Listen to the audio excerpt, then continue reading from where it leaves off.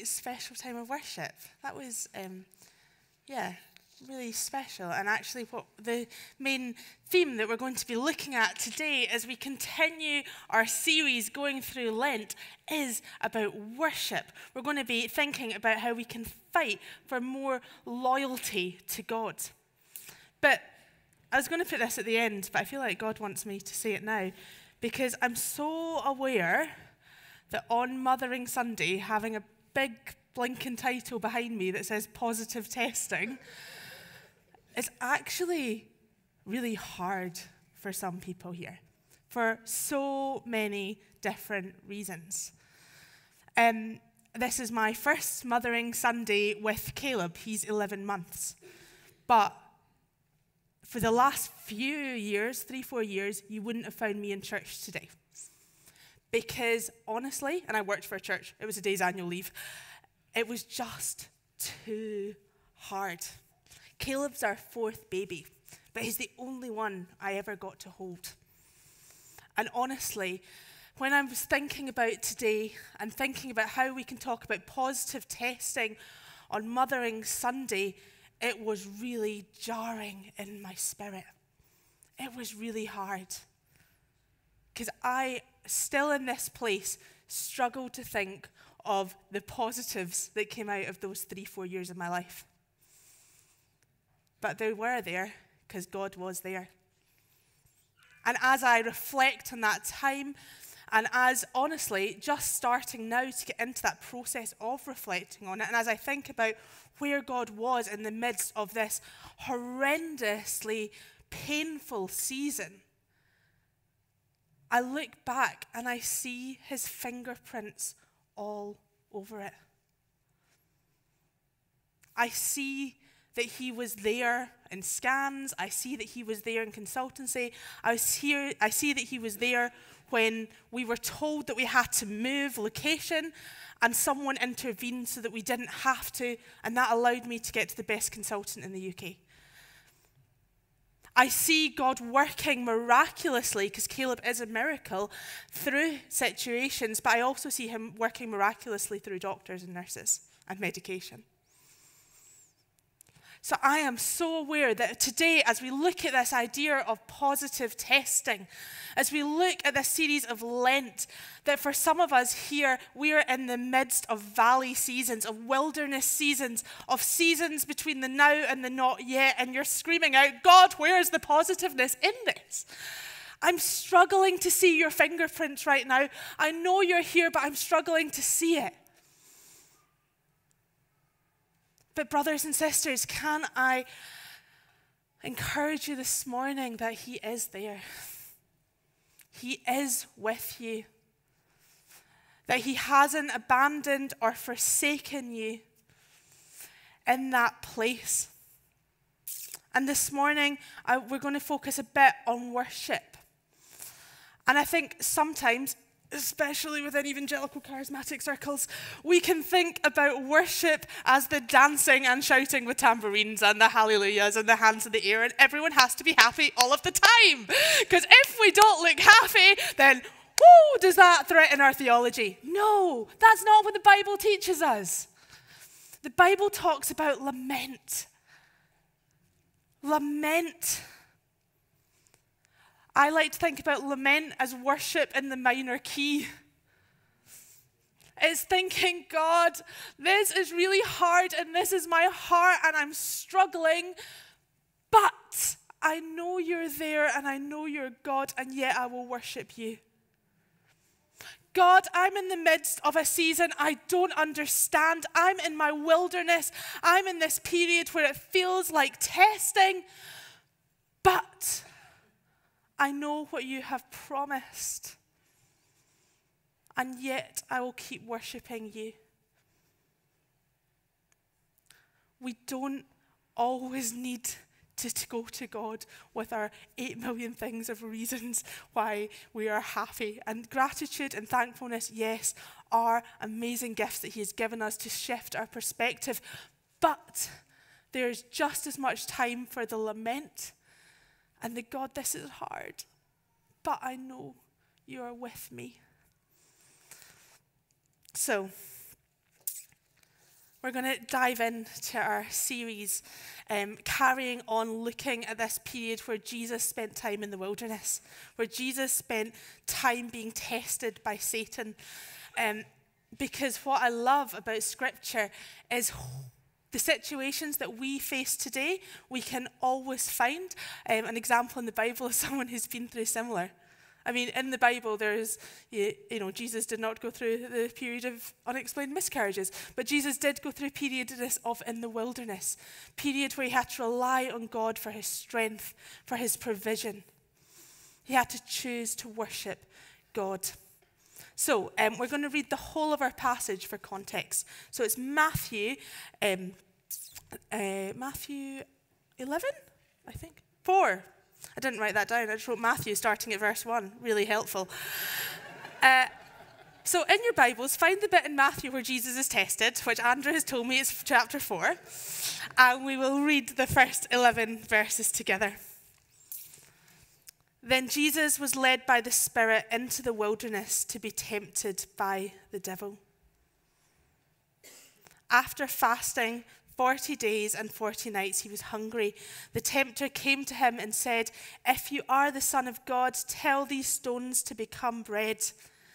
Jesus answered, "It is written, man shall not live on bread alone, but on every word that comes from the mouth of God." Then the devil took him to a holy city and had him stand in the highest point of the temple. "If you are the Son of God," he said, "throw yourself down, for it is written, he will command his angels concerning you, and they will lift you up in their hands, so that you will not strike your foot against the stone." Jesus answered him, "It is also written, do not put the Lord your God to the test." And then these 3 verses were going to be our focus this morning. Again, the devil took him to a very high mountain and showed him all the kingdoms of the world and their splendor. "All this I will give you," he said, "if you will bow down and worship me." Jesus said to him, "Away from me, Satan, for it is written, worship the Lord your God and serve him only." Then the devil left him, and the angels came and attended him. Thank you, Father, for your word. Thank you that you tell us it is alive and active and sharper than a double-edged sword. And Father, as we dive into your words this morning, will you give us all hearts to hear your cry to us this morning? Will you give us hearts that are receptive to what you have to hear? In Jesus' name, amen. So I used to love the film Catch Me If You Can with was it Leonardo DiCaprio and Tom Hanks. So I looked it up this week. Did you know it came out when I was 10 years old? It came out in 2002. I thought it was much later than that. But this film is based on the true story of Frank Abagnale, who is a fraudster. And during the 60s and 70s, he poses as a pilot, a doctor, a lawyer, a professor, and he cashes more than $2 million in fraudulent checks. And the film shows the chase between Frank and this FBI investigator, played by Tom Hanks, as he tries to avoid the law. And there's a bit at the end of the film when Frank has been caught, finally, and he's sitting in prison. And him and this FBI guy have kind of formed this weird relationship over the film. They've become like friends through chasing each other. But the FBI agent comes to the prison, and he tells Frank about a new fraudster that he's trying to find. And he shows him the check that this fraudster's been cashing. And in an instant, Frank looks at it and he says, "You're looking for someone who works in a bank. Look at the way the 6 and the 9 are cracked. That means the stamp's been used thousands of times before." You know, when we look, and then he also ends up working for the FBI, which is apparently a true story. But when we look at this passage, it can be really tempting to go and start thinking about the big temptations, the big testings that happen in our lives, the events that really shake our faith to the core.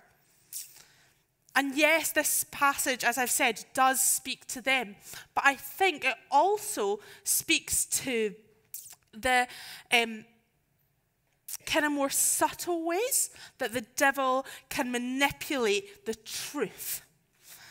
And he does that in order to test Jesus. And I believe that the devil manipulates truth in order to test us today. He offers a counterfeit or a forgery of what God has said is true and good. And the things about counterfeits, the things about forgeries, is that they can look exactly the same. They are nearly identical to what is true and good in God's world, but there will always be a crack. Even if something looks the same at face value, in reality it has no worth and is ultimately destructive. You know, the verses that we're going to focus on today, 8 to 10, the devil took Jesus to a very high mountain and showed him all the kingdoms of the world in their splendor. Here the devil is offering Jesus all the kingdoms of the world, and this is just a parody of what God has already promised him.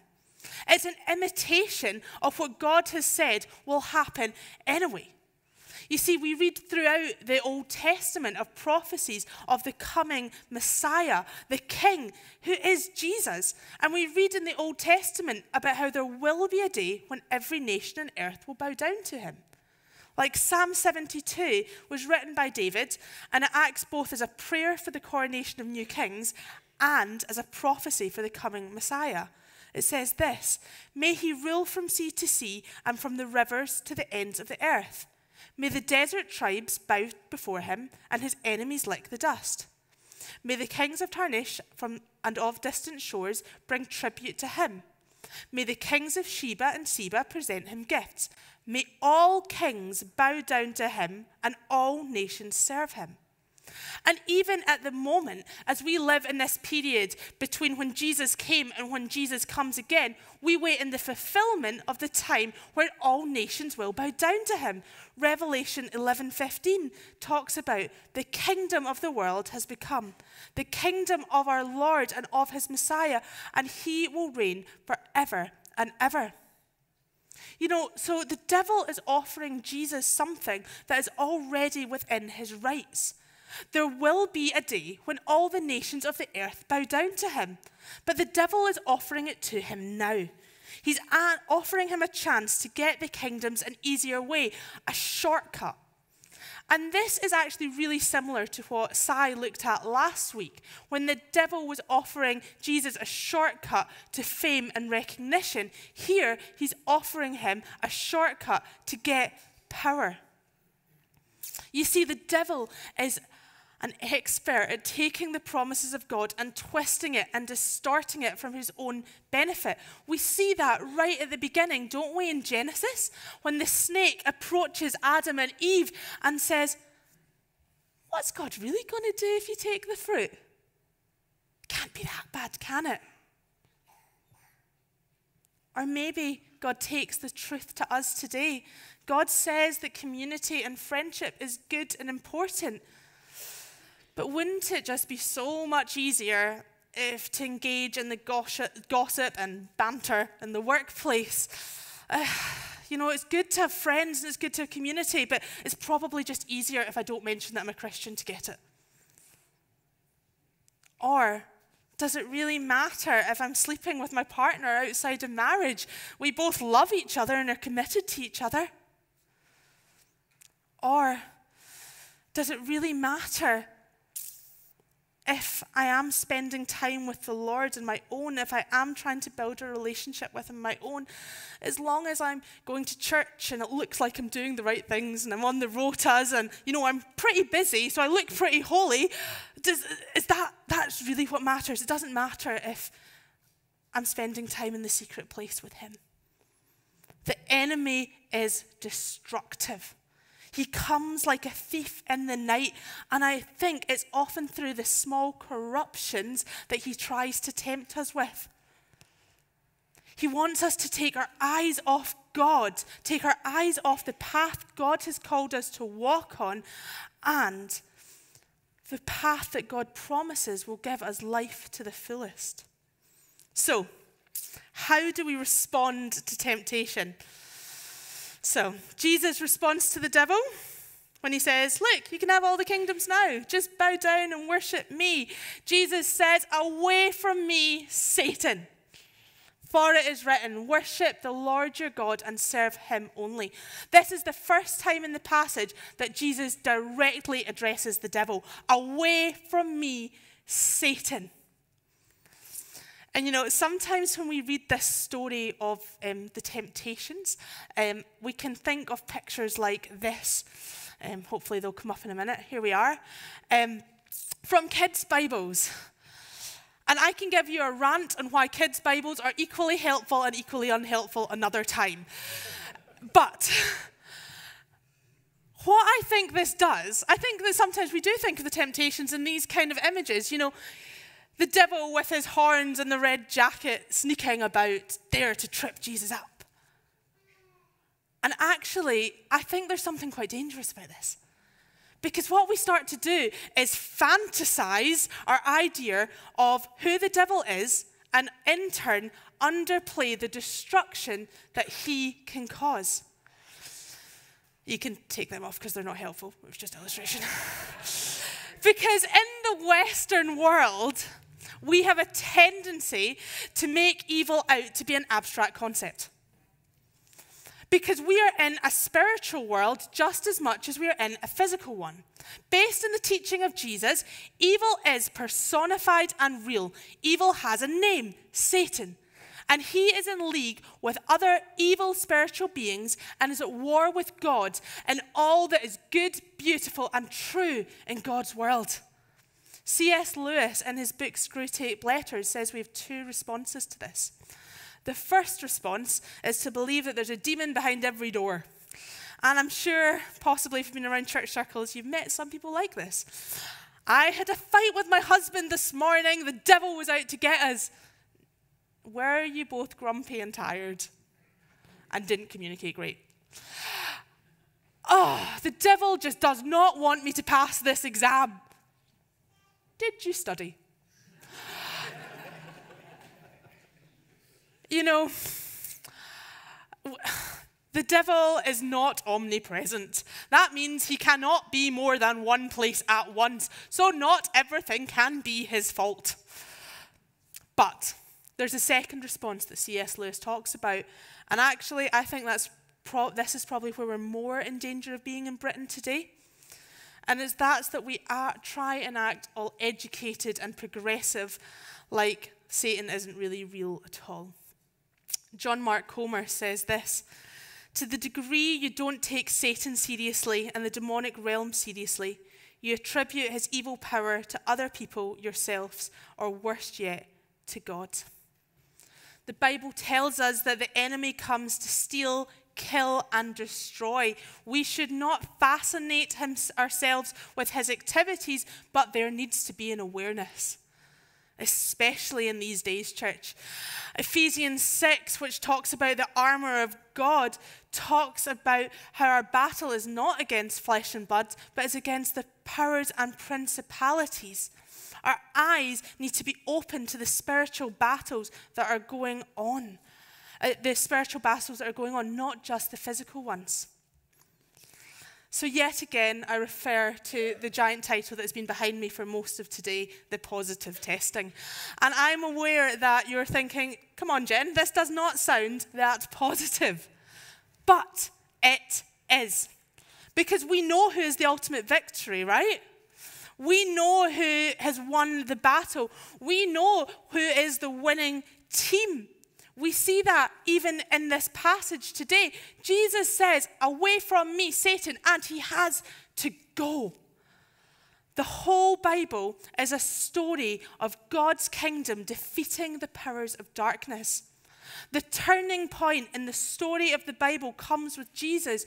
Jesus, who came to earth, lived the perfect life, died the most horrendous death, and rose again from the dead. And in rising again from the dead, the turning point comes because every power of evil is defeated. The kingdom of God is victorious.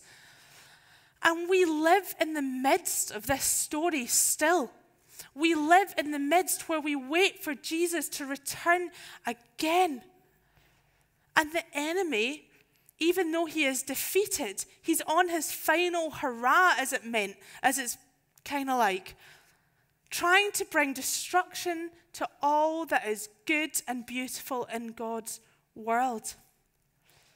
And as followers of Christ, we're not called to just wait and see. We're not called to just live it out. The Lord calls us to be active participants in his story, as he has done all through history with his people. You know, and I love the phrase that we're using in Trinity in this season of courageous resistance. We are being called to usher more and more in of God's kingdom over the powers of darkness, which we can do because Jesus is victorious. The Bible tells us that we have the same power within us that raised Christ from the dead. We can pray just as Jesus did, away from me, Satan, and he has to go. How often do we spend looking for physical solutions to spiritual problems? A little example of this, and it wasn't a big thing. I had one of those days this week. So I'd come into Cheltenham. I broke my wrist like 8 weeks ago. I'm still not allowed to drive.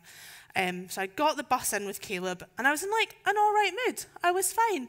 You know, I'd had some time with the Lord, just going to have a ponder around, get some things, head back home. And I had a couple of conversations with people along the way, people I knew. And I came here to meet Simon, and we're just going to go and grab some lunch together before I headed back. And I was like, whoa, I feel off.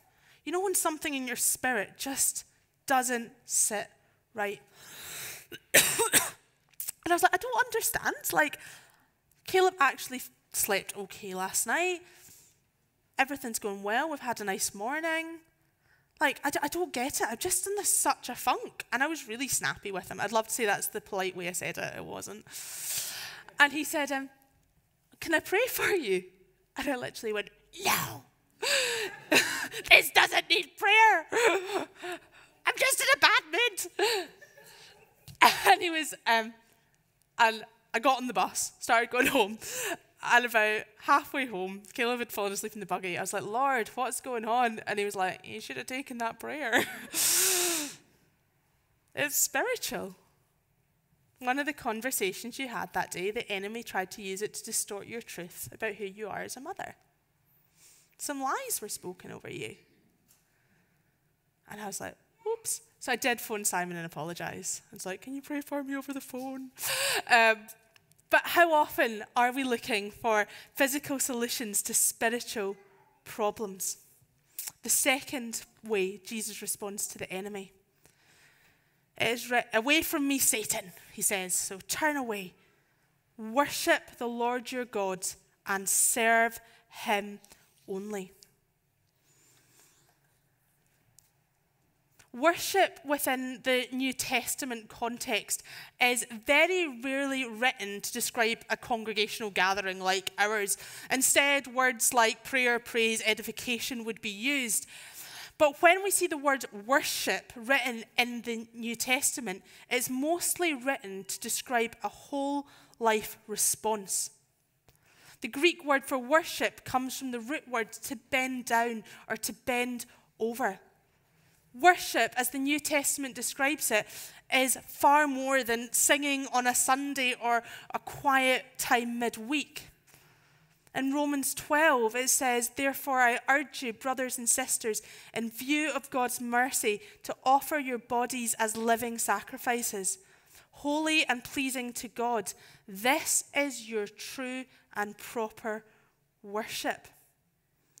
Worship, I think of as less of as a specific action and more a posture of our hearts, which says, God, you are the most important thing. You are my top priority. You have my focus.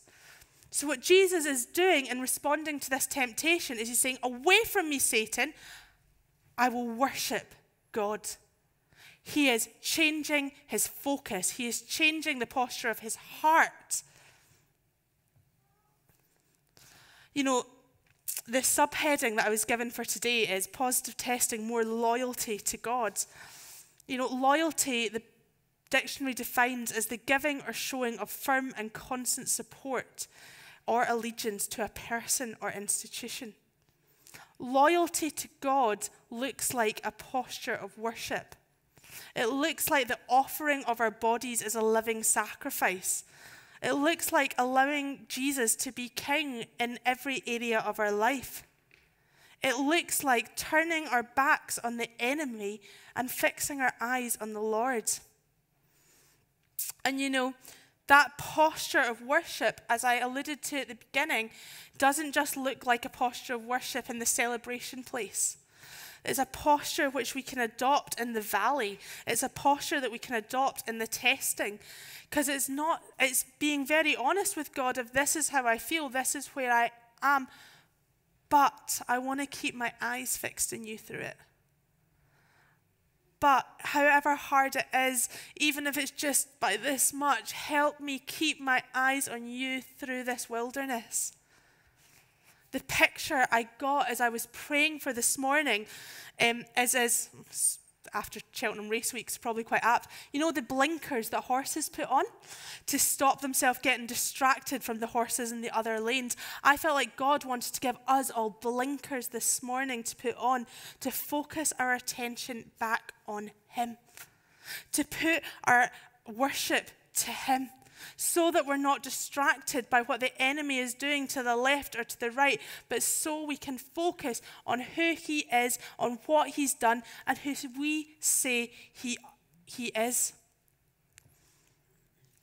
The poet Mary Oliver writes that attention is the beginning of devotion. I love that phrase. Attention is the beginning of devotion.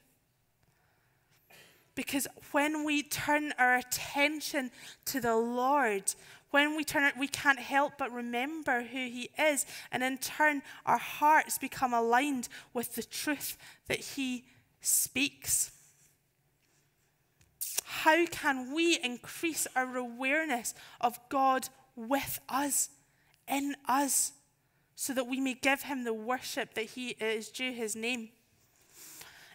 I have a pet peeve. And it's to do with kids' worship songs. Sorry, you're getting all my kids' ministry pet peeves today. Children's Bibles, worship songs. And that is, where do we point when we're pointing for God in a kids' worship song? Where's the action? Up. We point up. We point far away. But we know that's not the reality of where God is. God, Emmanuel, God within us. That the Holy Spirit lives within us. That He goes with us where we go. He goes with us in the valley. He goes with us in the testing. He is there. How is our awareness of Him as we stand at the bus stop? How is our awareness of Him as we go into work? How is our awareness of Him as we go to the pub with mates? Are our blinkers on so that we aren't distracted? Let me just finish by telling you about one of my heroes. And this probably shows you how absolutely geeky I am. That one of my heroes is a Persian 12th century monk named Brother Lawrence. And he is a dishwasher in a monastery. And he wrote a book called Practicing the Presence of God. And this is what he writes. The time of busyness does not, with me, differ from the time of prayer. And in the noise and clatter of my kitchen, while several persons are at the same time calling for different things, I possess God in His great tranquility as if I were on my knees before the blessed sacraments. I ache for that relationship with the Holy Spirit, where I'm just as aware of Him as I'm washing the dishes, as if I am before the altar at communion. I ache for that relationship with the Holy Spirit where He has my attention in the midst of battle, in the midst of testing, in the midst of hardship. But what I know is that He's not there, He's here. And that He wants to reveal Himself to us more and more so that our hearts can be transformed into people who are in constant communion and constant worship and adoration of him.